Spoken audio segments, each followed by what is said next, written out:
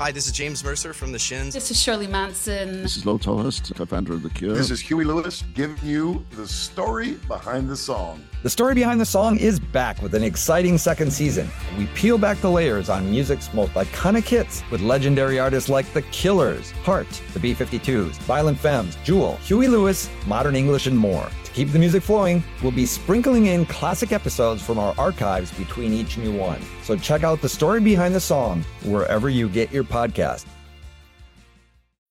When you need mealtime inspiration, it's worth shopping Kroger, where you'll find over 30,000 mouth-watering choices that excite your inner foodie. And no matter what tasty choice you make, you'll enjoy our everyday low prices, plus extra ways to save, like digital coupons worth over $600 each week. You can also save up to $1 off per gallon at the pump with fuel points. More savings and more inspiring flavors make shopping Kroger worth it every time. Kroger, fresh for everyone. Fuel restrictions apply.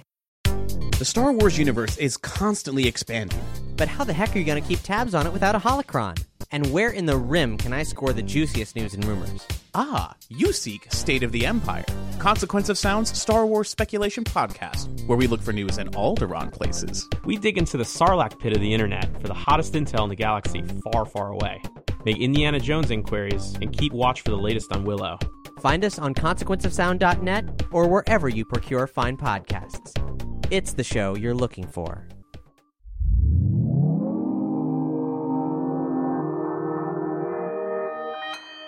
Consequence Podcast Network.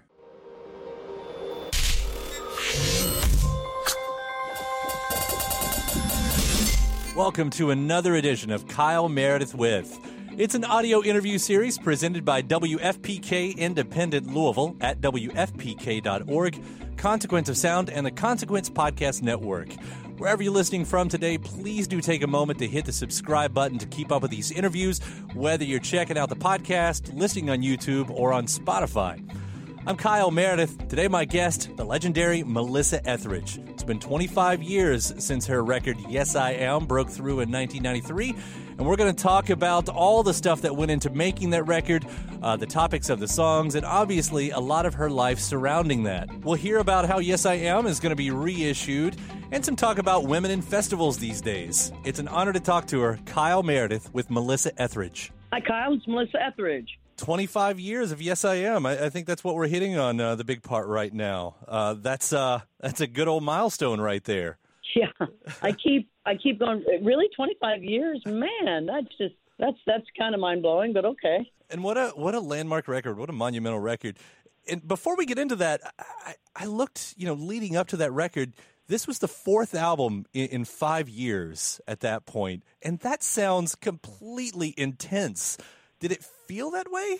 Well, you know what it felt like? It felt like I had finally gotten the break that I had always wanted. I mean, I was 27 when my first record came out, which is old by industry standards, and I had waited forever, and I had a bunch of songs just waiting to get out. So the second album was easy to go right back in and record that, and then, gosh, that was fun, and let me do a third. And so it's just I was, it was just me and my guitar, my love of the road, and so I would make a record, I would go tour, I would go back in and make another record and go tour, and it was when I wasn't touring, I was recording, and it was, come on, that was my dream come true. It's you're just thinking about the major labels, especially at that time, had the machine was firmly in place. Like, you put out the record, you do the 2 years of touring or whatever, and then you come back around, and you just kind of blew past that, I guess. Yeah, I was always sort of on my own, especially with Island Records, an amazing record company. Chris Blackwell, he believed in me and really gave me all creative license, and he just supported me however I needed, and it was wonderful to not have to conform to anything that the record company thought, but they absolutely let me do my thing, and I did it. Yeah. And you'd had success coming into this. I mean, I think you'd had a couple Grammys already going into Yes I Am, but obviously this was much bigger. When did you start to realize that this was going to be different than what had happened before? It took a while. It took a long while because, yes, I had a certain amount of success, and it was delightful. I had gold records and I think the first one eventually had reached platinum, and, I was getting played on rock radio, but I hadn't broken through to that, big pop goal in the sky. And what happened was Yes, I Am came out at the end of 93, and it took a year. It took 365 days for Come to My Window to even break the top 10, and it never hit number one, and my album never hit number one, but it broke records for being around the longest. So it was just persistence that just kept, it was just one by one. It was never this like overnight hit at all. It was just a whole lot of work. And that lasted, though, until like I toured until 97. It from 93 to 97, it grew and grew and became bigger and bigger. And I even put another record out, and that one. So it was, the mid 90s was huge for me, but it took a long time for it to happen. Yeah, right. Because If I Wanted To wasn't even released as its own standalone single until 95. I mean, you're right. That is a long. Like, when is this train going to stop? When is it time to get to the next one? Especially having released so many albums in succession like that, and suddenly, that's what. Yeah, that's what I did. I went back in and recorded the next album, and the record company was going to release a fourth single from Yes, I Am, but then they saw, okay, we can release a new album, so they didn't. So Yes, I Am could have gone on, we could have done more, but we went ahead with Your Little Secret and put that out. Now, that title, of course, has said a lot through the years to a lot of people. Yes, I Am. It seemed to answer the big question that was lurking around for the few years before then about sexuality. Mm-hmm. I guess that's what I'm saying. It said a lot if it needed to, but I figure it probably said just as much about you, the person, beyond the sexuality and whatever. How much weight were you putting on that yourself?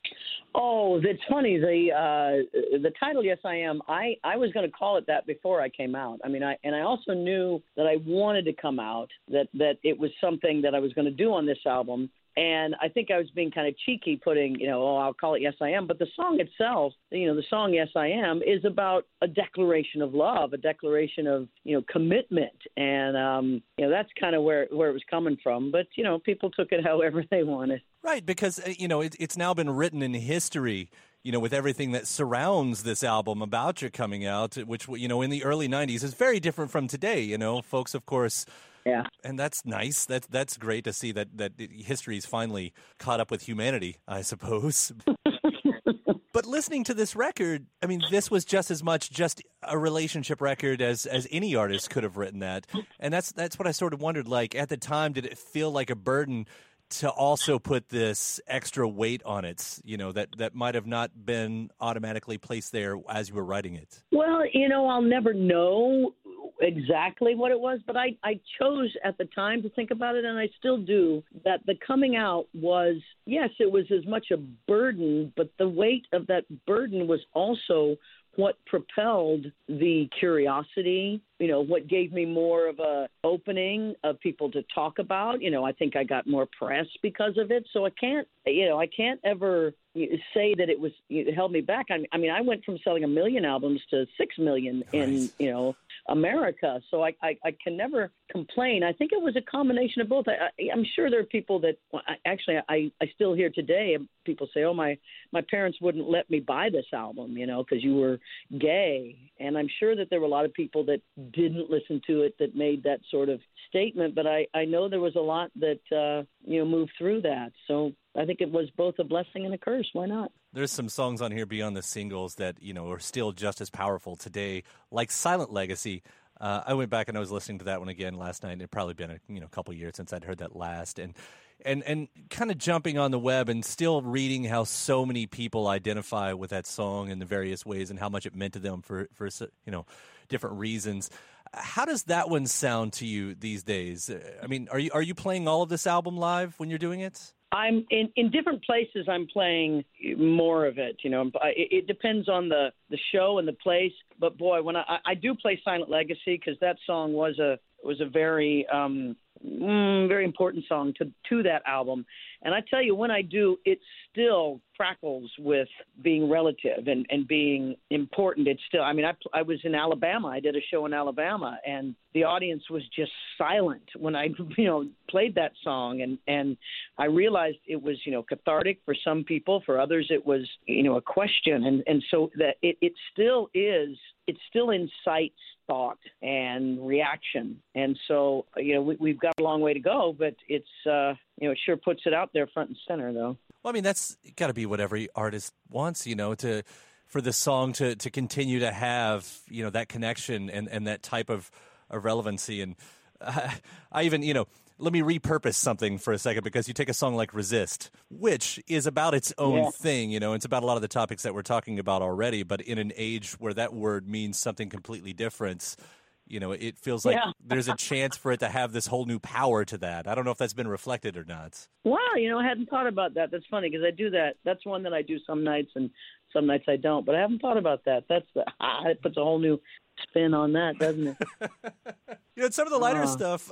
You went up against Springsteen for Best Rock Song in the Grammys. I mean, this was your hero, right? And it was sort of the versus thing. Man. Well, one thing I got to say that the Grammys and the Best Female Rock Vocal, that there was only I think maybe 3 or 4 times that category was available, and then they just closed it up and they threw all the women in with the guys. And I just think that's, I never understood that. And, they say, oh, there's not enough women doing, and I look around and I see plenty of women. So right. I don't understand why it's that. And it puts me, whenever I make it that far, it puts me, I'm up against Neil Young, I'm up against Tom Petty, and Bruce Springsteen, and it's like, wow, okay, all right. But, I'm honored, but still, it's a little crazy. I mean, there's, of course, the movement right now about book more women in festivals. Brandi Carlile's putting on where it's just women. I'm the same way. It's always seemed insane to me, knowing that there was an era, and by the way, there still is, I'm not going to brush over that, where radio programmers would be like, oh, we have too many women in rotation. We can't do that. We can't play 3 in a row, which is never a practice that we've had around here, but it's that's insane. I'm getting really off topic and going on a tangent, but it's still crazy to me. No, it is true. It is true. I can tell you the first few albums of how many, we're already playing a woman, that sort of thing. And it's like, what is that all about? So the women and we do fight. Rock and roll has been, it's like the last male bastion, and to want to be, considered and looked at. I know we can do it. I know that women have a lot of power in rock and roll, because I just played a festival up in Canada that was every night was headlined by a woman. Every single night. It was me. One night it was Sheryl Crow. It was Pat Benatar another night. Every night. And for the first time in that festival's history, it sold out. So this can work. And it's just a changing of an old guard, of an old mind. And it's, year by year, I think it will change. And again, people will look back in 10 years and go, really? Yeah. It wasn't always like this? Right. Like, no.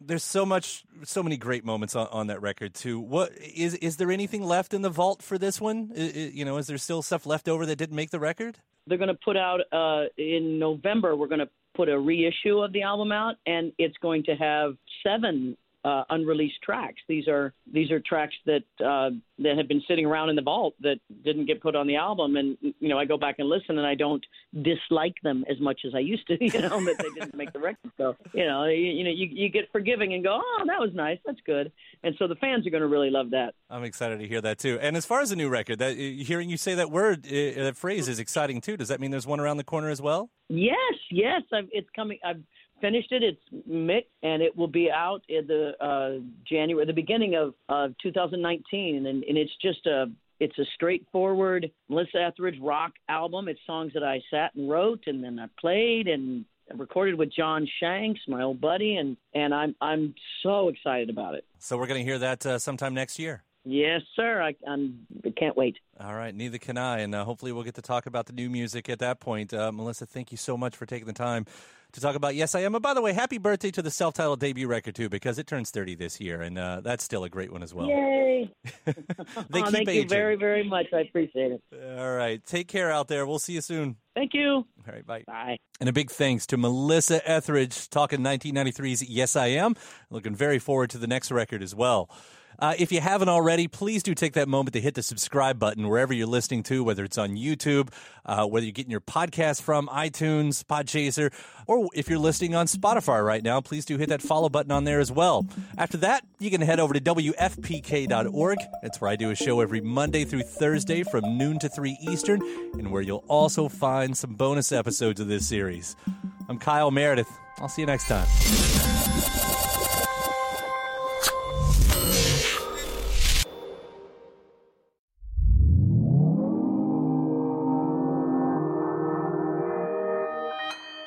Consequence Podcast Network.